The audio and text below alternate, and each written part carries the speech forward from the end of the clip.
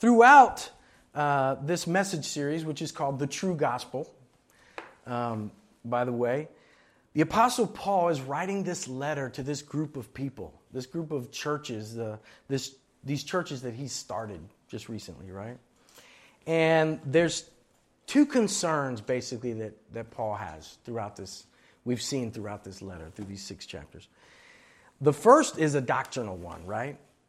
Faith alone. You have these people infiltrating the church that were like, you know what, Jesus and all that, that's great, but you also need to be religious. You also need to be circumcised. You also need to eat kosher. You also need to do good works for God to accept you. And now that's not the gospel, right? The gospel is God in His grace and in His love sent Christ to pay the price for us. And we'll get into that as we go through this message. But that's the first thing he's been hammering on, because he was the Hebrew of Hebrews, he said, right? In Philippians, he said, I was the most religious. And what I realized is that's all garbage compared to knowing Jesus, to knowing life through Christ.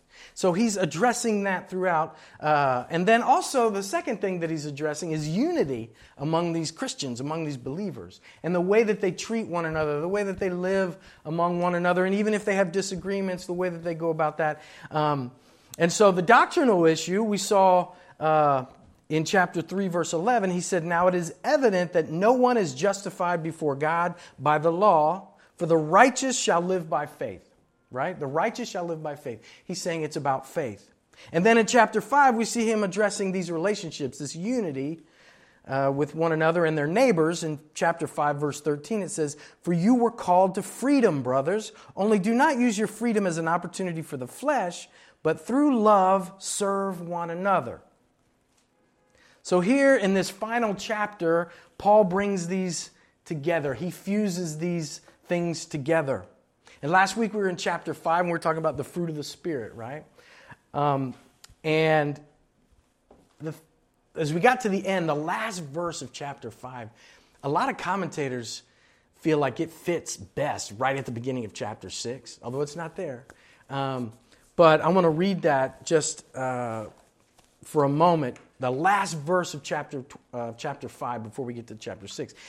Paul said, let us not become conceited, provoking one another, envying one another. See, at the very end of chapter 5, Paul is calling for unity. He's calling for service for one another, but he's calling for a particular type of life, right? A particular type of relationship. And what he's addressing is their heart condition. Just that one verse, before we get into the meat of this message and of this chapter, that one verse right there, the word for conceited is actually in the Greek, kenodoxo, it's called. It's pronounced. And what it means is, the original word there really means at its core it goes beyond our English translation of it. It's not a good, it's a good translation, but it doesn't communicate to you and I because of our culture. What it really is talking about there, that word for conceited means vain glory or empty glory. Theologian F.F. Bruce says, empty of glory means you are desperate for affirmation and recognition. Desperation to prove yourself. That's what he's saying with that conceit. It's like pursuing vain glory, empty glory. That's what's most important to me. And see, the issue that we all have built into us, we were created with a need, and that need is to hear God Almighty say to us, well done, good and faithful servant. Affirmation, love from our Heavenly Father, right? But the problem is, we're looking to fill and to get that affirmation, that recognition in other places. And in this church, they were looking to get it from being pious and be like, you're the most religious. Wow, you do all the most religious stuff. And he's saying, that conceit, that pursuit of glory is sin.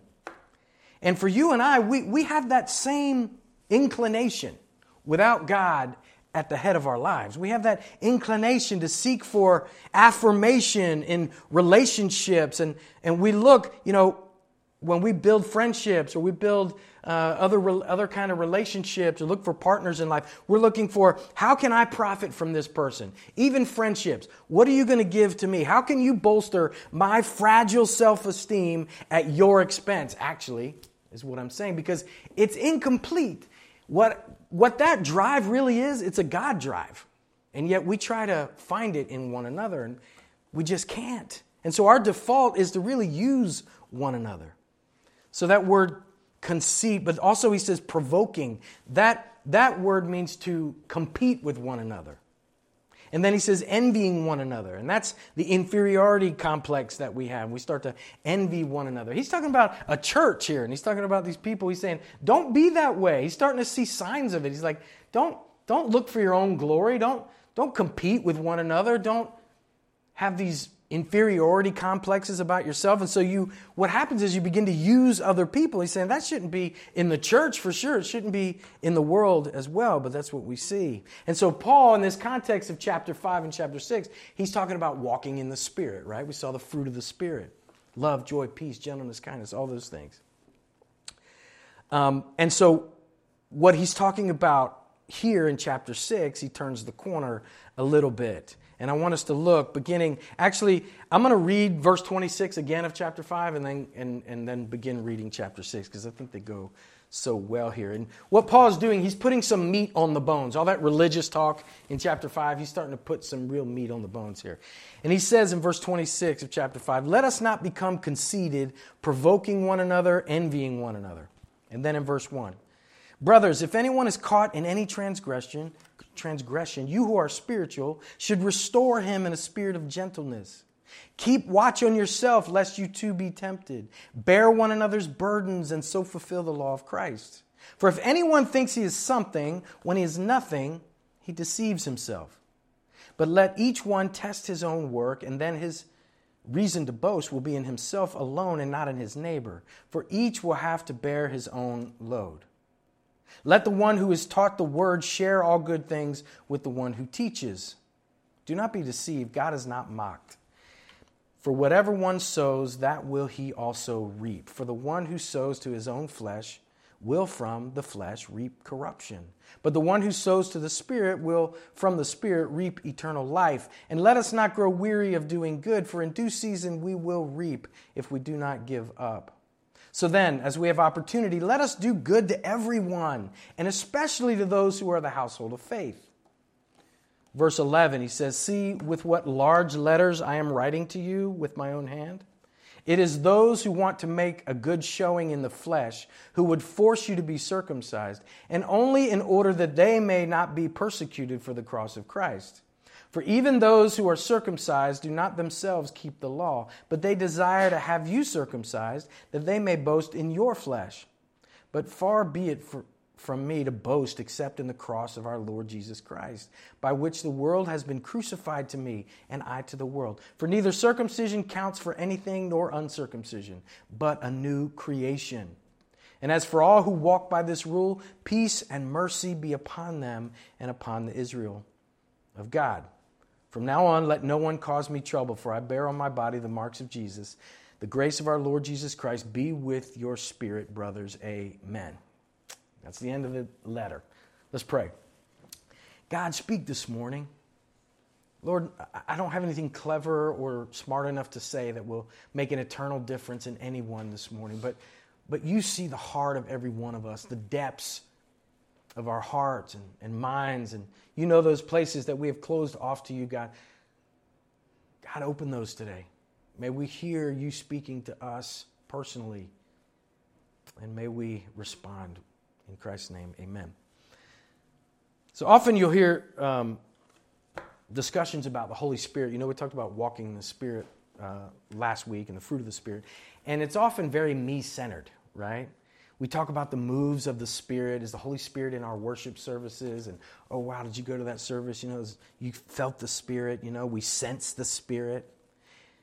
And though we talked about this last time, that happens. The Holy Spirit does move in our worship service. The Holy Spirit moves all the time. The Holy Spirit is doing some heavy lifting within you and within me. He's making some changes. We talked about that last week. Changing my desires, right? He's working in me and through me and with me. But when it comes to living out the Spirit, the Holy Spirit is a gift to you and to me for others. So the title of the message today is Practically Spiritual. What does that mean? That means we talk about these spiritual things, we talk about these heavenly things. What does that mean in the way that I live? What does that mean in my relationships with other people? Listen, this is the truth. You are the answer to someone's prayers this morning. The gift of the Holy Spirit in you is working to touch other people's lives, is working to minister to other people. I know that's kind of mind-blowing because we want to think of like, no, the Spirit is for me and He's doing things in me. Yes, He's working, but He's working through you to touch other people. And so, Paul turns the corner here in chapter 6 and he says, listen, this is how you live. Instead of being conceited, instead of provoking one another and envious, this is the way to live. To walk in the Spirit is to be, and I'm only going to do these in the order in which Paul mentions them, but first is, I think I made up a word here. I told my small group the other day. Other word. Why are you laughing? Other word. So it's like outward, right? But it's people-oriented. You know what I'm saying? It's otherward. We're going to talk about it. We're to live otherward. The Christian life is no longer about you.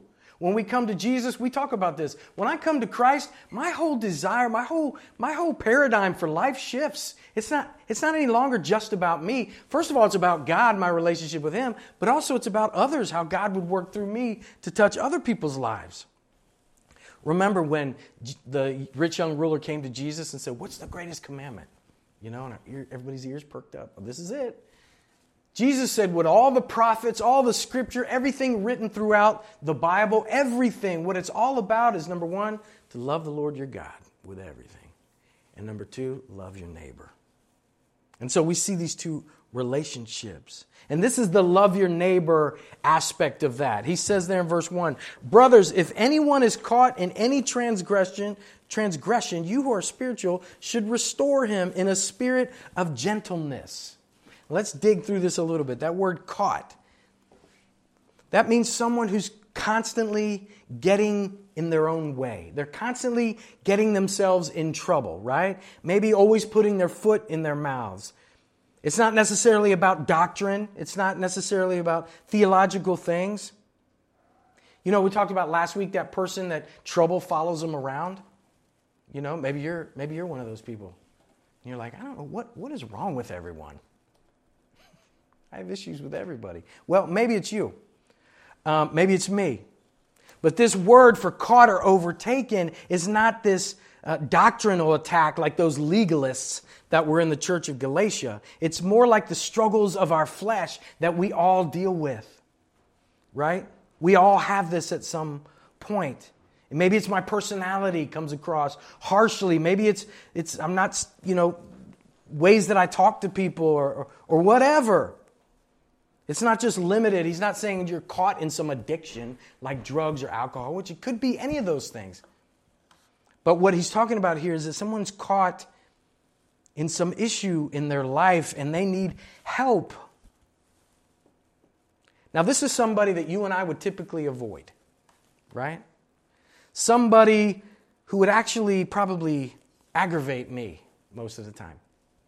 Right? They have issues, they have problems all the time, but it's their own doing. It follows them around because of how they are. And see, if I'm vainglorious, if I'm out for my own glory, I would say, hey, I'm just going to limit my contact with them. You stay away from me, I'll stay away from you. They're going to hurt me, and so I've got to protect myself. No one wants to get caught in a black hole with this person, right? Because their lives are a wreck. Or their personalities just don't jive with mine. The problem is, this is us all at some point. This is the messiness of walking as brothers and sisters in Christ. This is the messiness of that, the difficulty of being in a family. It's not for wimps. You notice he said, especially to those of the house of faith. He wasn't saying, hey, just however you want to act to your neighbors is fine, but especially among you, be nice to each other and then, be mean to the people. No, he's saying, if you can't do it with brothers and sisters in Christ, it's a lie that you're trying to do it with your neighbor. You're trying to love your neighbor. That's not true.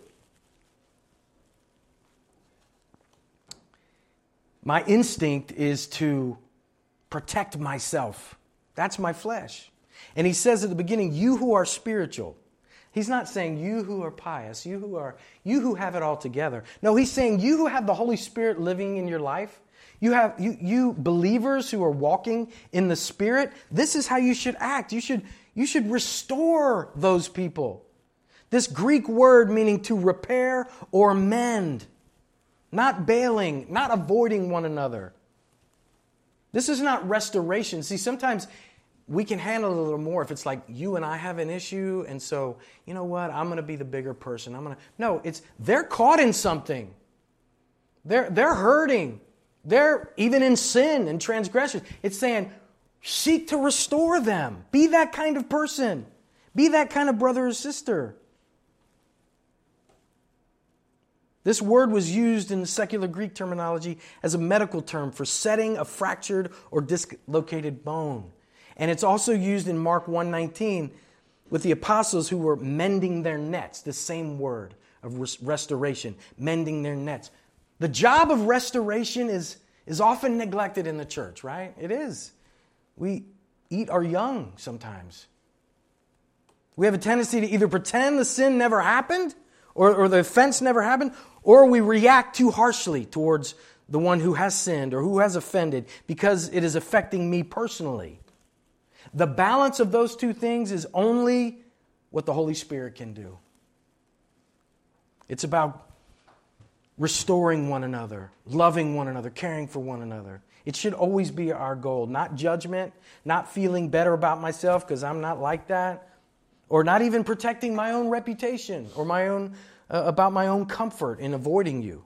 Listen, we all fall. We all need to be restored. It's part of the beauty of being a part of a community of believers, is restoring one another, seeking to minister to one another. This is what Jesus did for us, right? This is the foundation of what Christ did for us. He took our issues on himself. 2 Corinthians 5:21 says, God made him who had no sin to be sin for us, so that in him we might become the righteousness of God. So, seek to restore one another. So how do we live this way? How do we, in a practical sense, how do we walk this way? Well, number one, we shift our focus. He said in verse 2, bear one another's burdens and so fulfill the law of Christ. See, each of us are called to be attentive to the needs of one another. Now, this is not the way of the world. The world says, what do you do for me? What do you add to me? What do you add to my life? How do you help me achieve my dreams and my goals? What benefit are you to me? And that's our flesh. David Gidzik is a theologian. He wrote this, and a pastor. He said, the focus isn't on expect others to bear your burdens. That is self-focused and always leads to pride, frustration, discouragement, and depression. Instead, God always directs us to be others-focused, or other words, and says, bear one another's burdens. Listen, let me ask you a couple real practical questions. Do you wait on Sunday morning when you get here? Do you wait on others to speak to you? I bet we all do at some point. Depends on what mood I'm in. Do you walk away from church sometimes or small group or whatever saying, you know what, no one spoke to me. They're not very friendly. The truth is, oftentimes we're not. But that's not an excuse for me. One of my proudest moments as a dad, when I was pastor some years ago, I've had a lot of them, but I was meeting with the youth pastor, and he told me, he said, man, I just want to tell you, your daughter, Sophie, I just praise God for her because she is always looking for that new person. She's always looking for that person kind of sitting by themselves, you know. You know how it is. We're all guilty of this. You get to a party, what do? You're looking for somebody to latch hold of. Let me act like I'm in a conversation. And then maybe I'll upgrade if I can see somebody else that I can get to, without that awkwardness of standing there by myself. We all have that. But he said, Sophie's awesome because I see her. I'm watching the kids, and all of a sudden somebody will come in and kind of stand in the back, and she'll just go right over to him all the time. Praise God.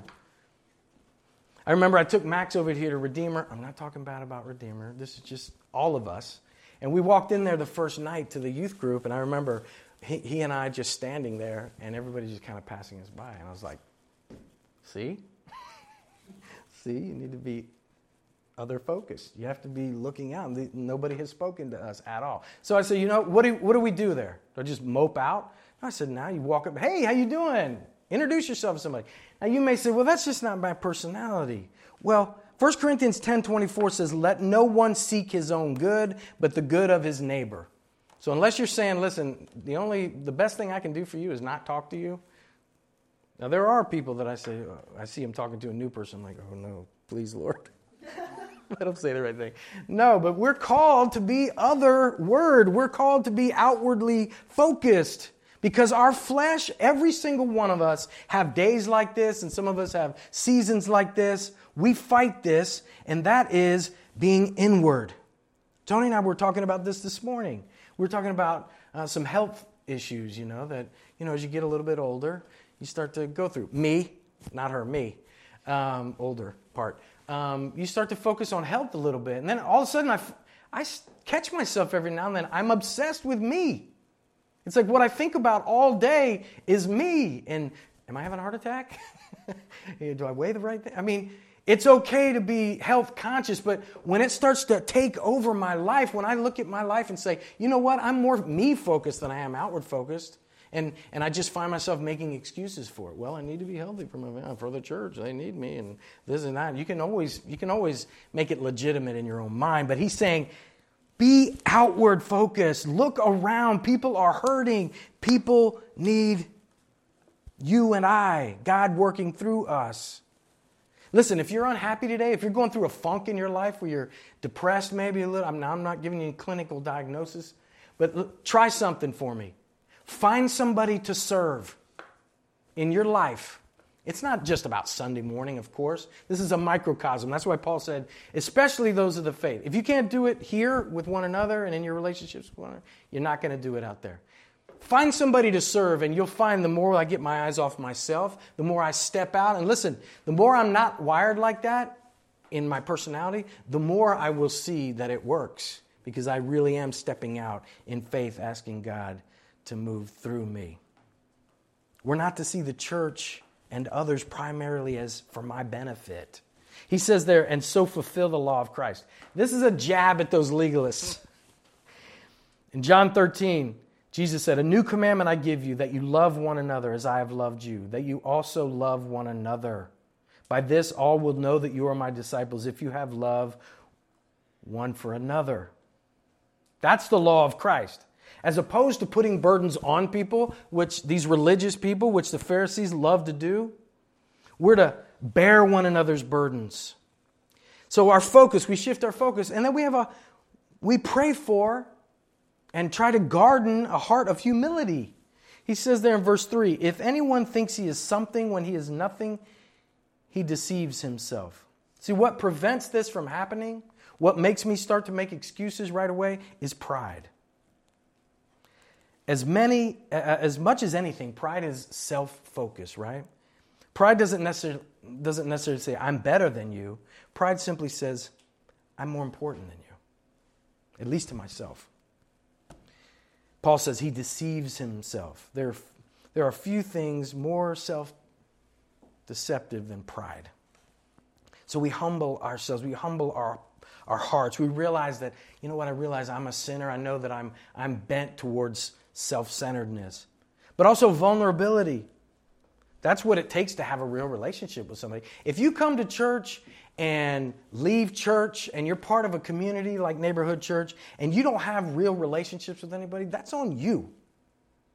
I'm not saying everybody is friendly and everybody can, but we make ourselves vulnerable. Bear one another's burdens. He says, restore him. This is all the language of a relationship, of people helping one another, caring for one another, shifting our focus to others, humbling ourselves. Because also allowing ourselves to be helped. You know, pride and defensiveness can prevent people from receiving help when someone reaches out to share their burden. We keep up this kind of charade that I'm okay, you're okay. We're all okay. Have a great week. Good to see you. You ever see it in church where a couple will disappear? Some people will disappear, a family or somebody will disappear. Like, where'd they go? And we just let them go.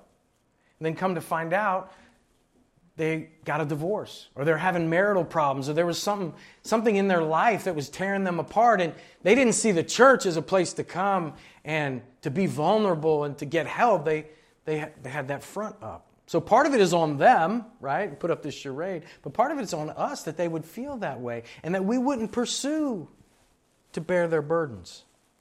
Any excuse that's coming to your head right now, just push it away, at least to the end of this message, okay? Because there's lots of them that come.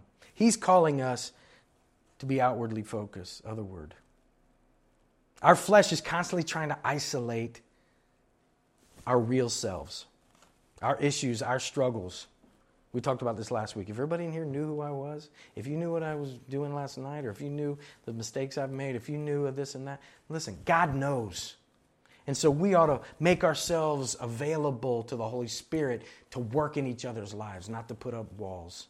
And we do that when we are self-focused. When I'm like this, I want to protect myself. I want to manipulate every relationship, how you think about me, how you see me, and then kind of push you to the side if you don't really help me.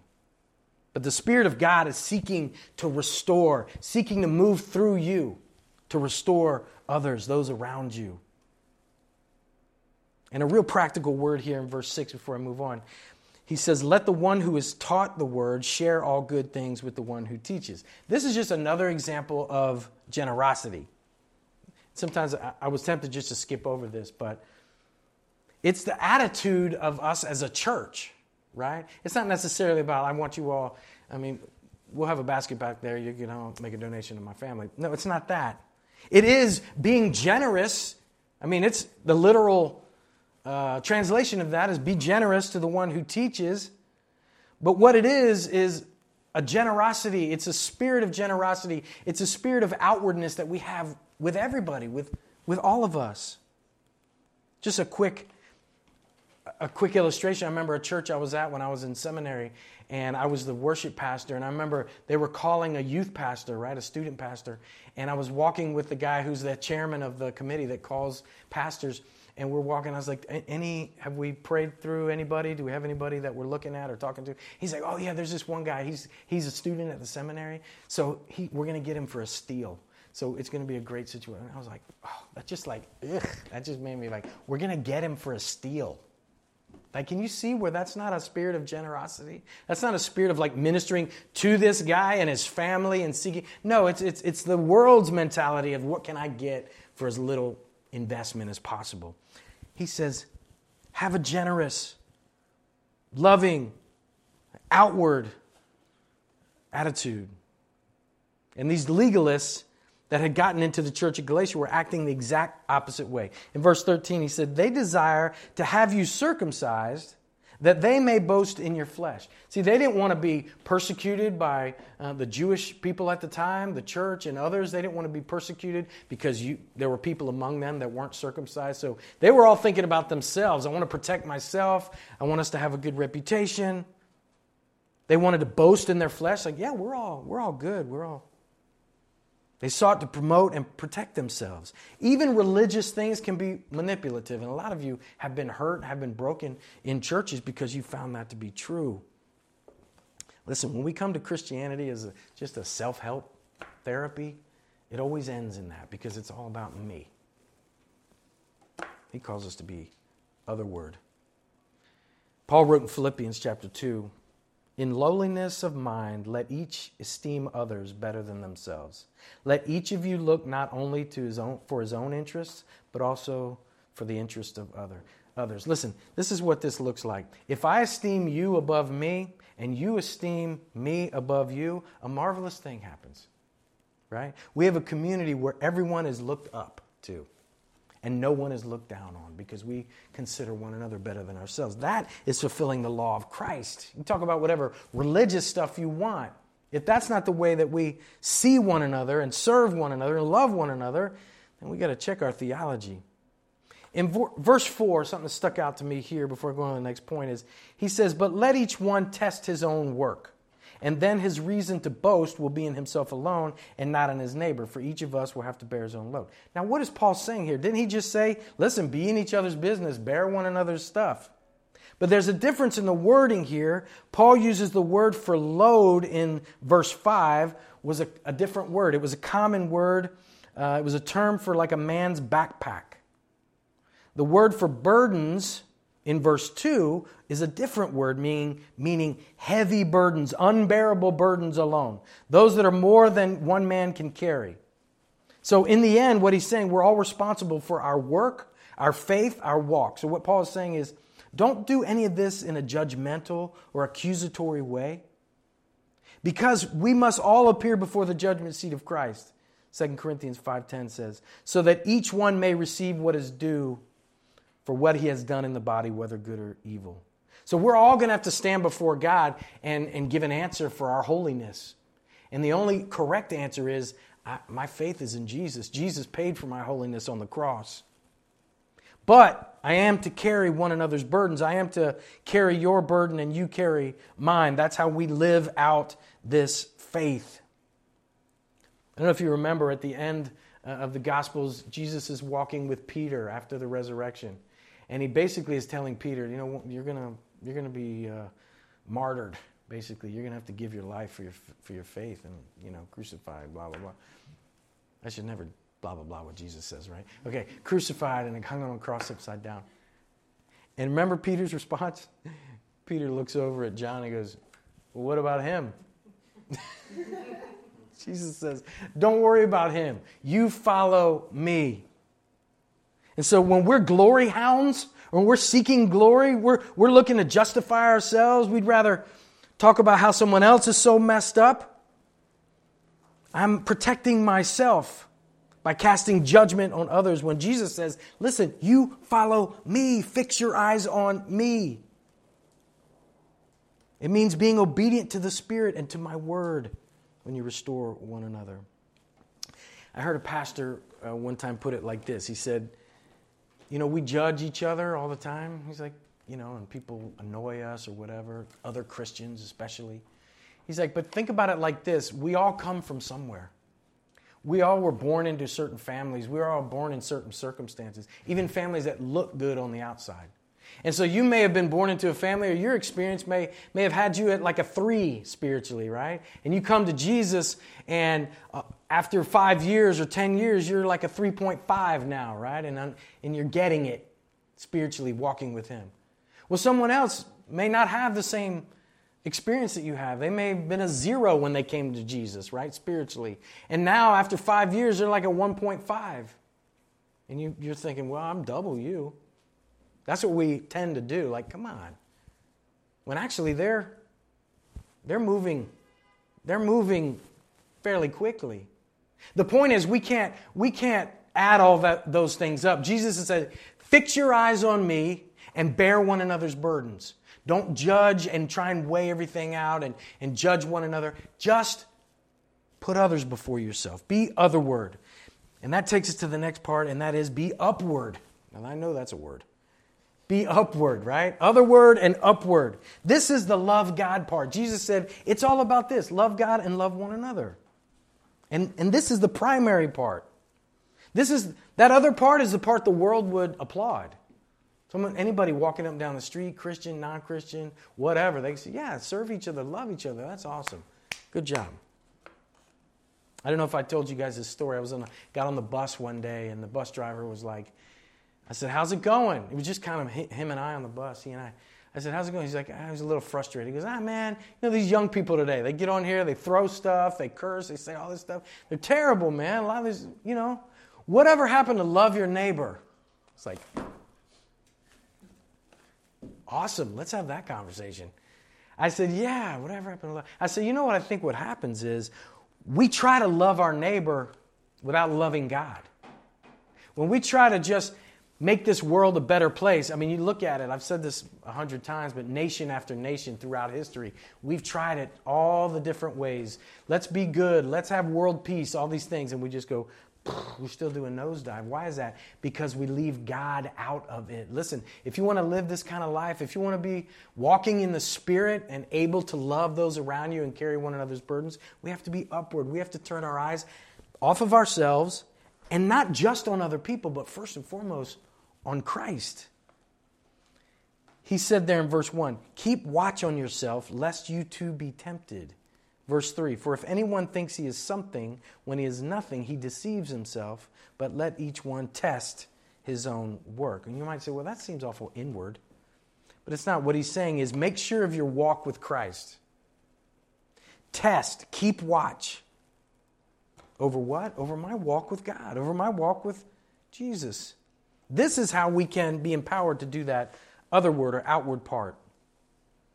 See, holiness, obedience is looking into the mirror of God, of God's word, and being obedient. Am I walking with Christ? Am I guarding myself from temptation? Am I spending time in prayer? Am I spending time in the word? Am I surrounding myself with others who can help me? Am I being vulnerable, allowing other people to know my burdens and carry my burdens? He says, for if anyone thinks he's something when he's nothing, he deceives himself, right? Remember when Jesus called the disciples evil? He told them, if you, being evil, know how to give good gifts to your children, how much more does your Father in heaven know how to give good gifts? Our default is evil. And so the first step in being upward in our lives, fixing our eyes on Christ, is the gospel. Right? Is saying, you know what? I can't do this on my own. I can't be good enough. I can't get rid of the guilt. I can't get rid of the shame. The Bible says, for all have sinned and fallen short of the glory of God. We're all in that same group. But the gift of God is eternal life through Jesus Christ. God came to do something about that, to rescue from that self-centeredness, from that sinfulness. He's sent Jesus to take care of that. And so he's saying, put your faith in Christ. That's what he keeps telling these legalists. Quit trying to earn your way to heaven or to God to prove, you know what, I'm lovable, God. God called you lovable. That's why he sent Jesus. He's pursuing you. That's why you're here today. That's why the still small voice is whispering to you today, because God continues to pursue you. We destroy our relationships, right? Even the people we claim to love, because this is what we do. We expect our significant other or other friends or other people to fulfill what only God can fulfill in our lives. God created us to love him and to walk with him. And when we ignore him and shut him out of our lives and say, you know what, thanks a lot, but I got stuff to do. I gotta work hard, get a good job, get retired, get a nice boat, and die. Seriously, that's what we're pursuing, right? We just want to be comfortable. And maybe not get hell. That'd be great, but whatever. I'll worry about that later. No, God has so much more for your life, to be fulfilled, to bear others' burdens, to live in such a way. But it starts with restoring you to himself. And it's not about all the good works you can do. It's about faith. It's about saying, you know what? I don't trust in me earning it. I trust in God's love for me through sending Jesus. Thank you, God. Only Christ can satisfy that deep longing within us. And so Paul is saying, listen, we're all broken to a certain degree. And even as Christians, you know, we live in a fallen world. We live in fallen bodies. So there's constant temptation. There's constant brokenness coming into our lives. And we have to fix our eyes on Christ. He says, for the one who sows to his own flesh will from the flesh reap corruption. But the one who sows to the Spirit will from the Spirit reap eternal life. This idea of sowing means to invest, to pay attention to tend to in my life, right? So when I make myself the center of my world, I'm sowing into my flesh, the things that I think I need, which is very limited based on my experiences, based on my pains and my hurts. But when the Spirit of God is moving in me, he helps me to see beyond that. And listen, I've been there. I lived many years pursuing the things of the flesh. All I wanted was a nice truck and a boat. Seriously. And a good, I wanted some good family. Just give me that and I'll be good. It was so limited, and I never could find peace. I kept struggling. I'm going to get another job. I'm going to get another this, another that. And it's all. That's where I was pursuing my value, my affirmation, my peace, and it would never come. And then when God got a hold of my life, and I realized God is pursuing me. God is calling to me. He's running after me. And He's saying, I love you already. You're already affirmed. Come to me. I have a plan for your life. I want to work through your life through my Spirit. That everything changed.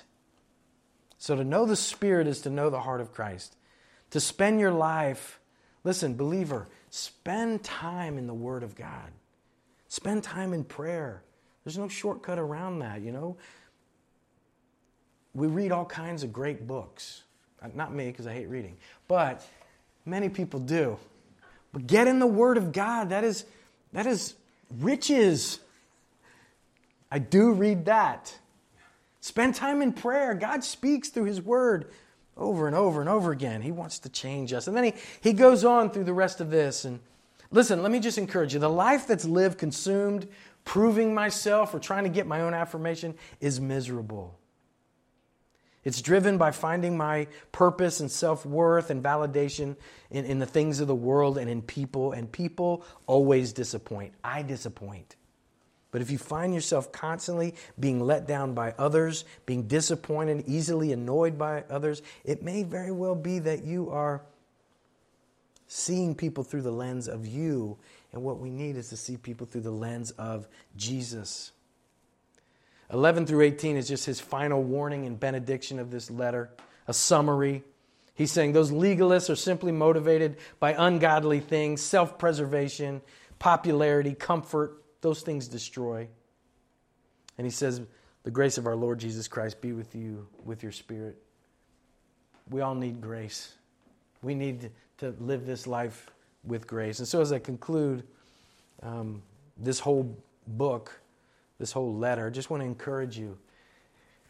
God has made provision for your holiness. God has made provision for your righteousness. And it's Jesus. God loves you. He wants a relationship with you.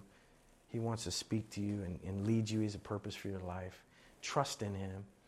You don't have to be religious. But when you come to Christ, He changes things.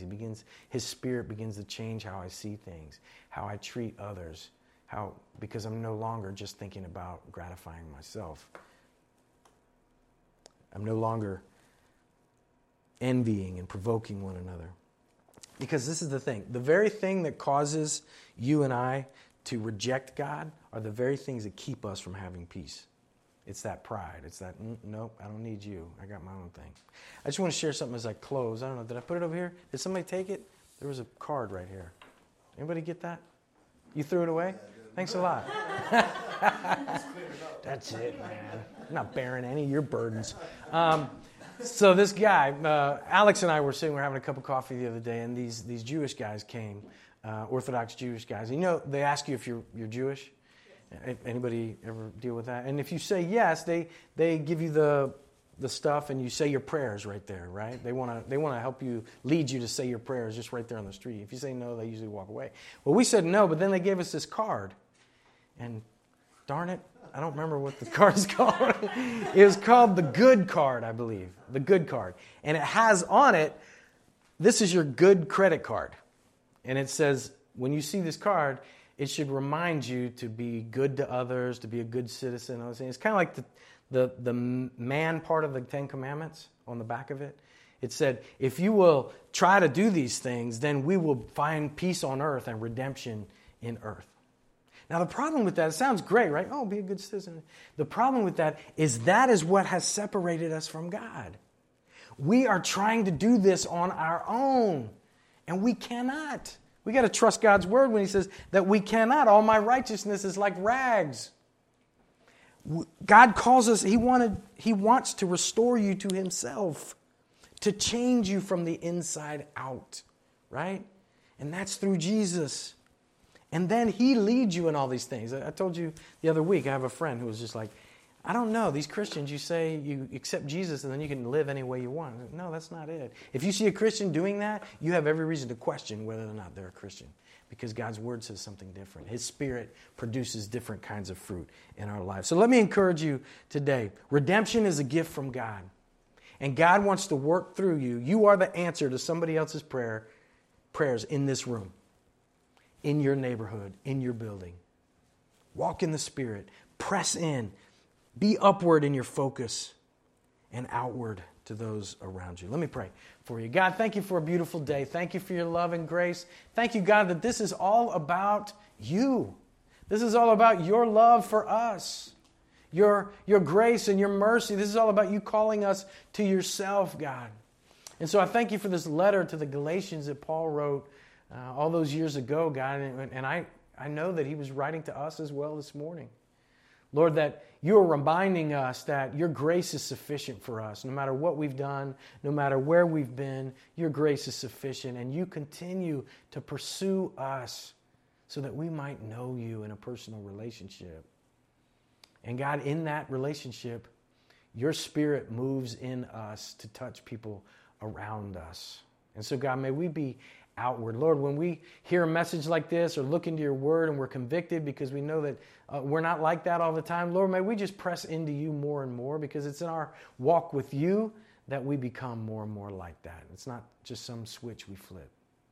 So, Lord, may we spend more time with you this week and give us eyes to see the needs of those around us. And we pray this in Jesus' name. Amen.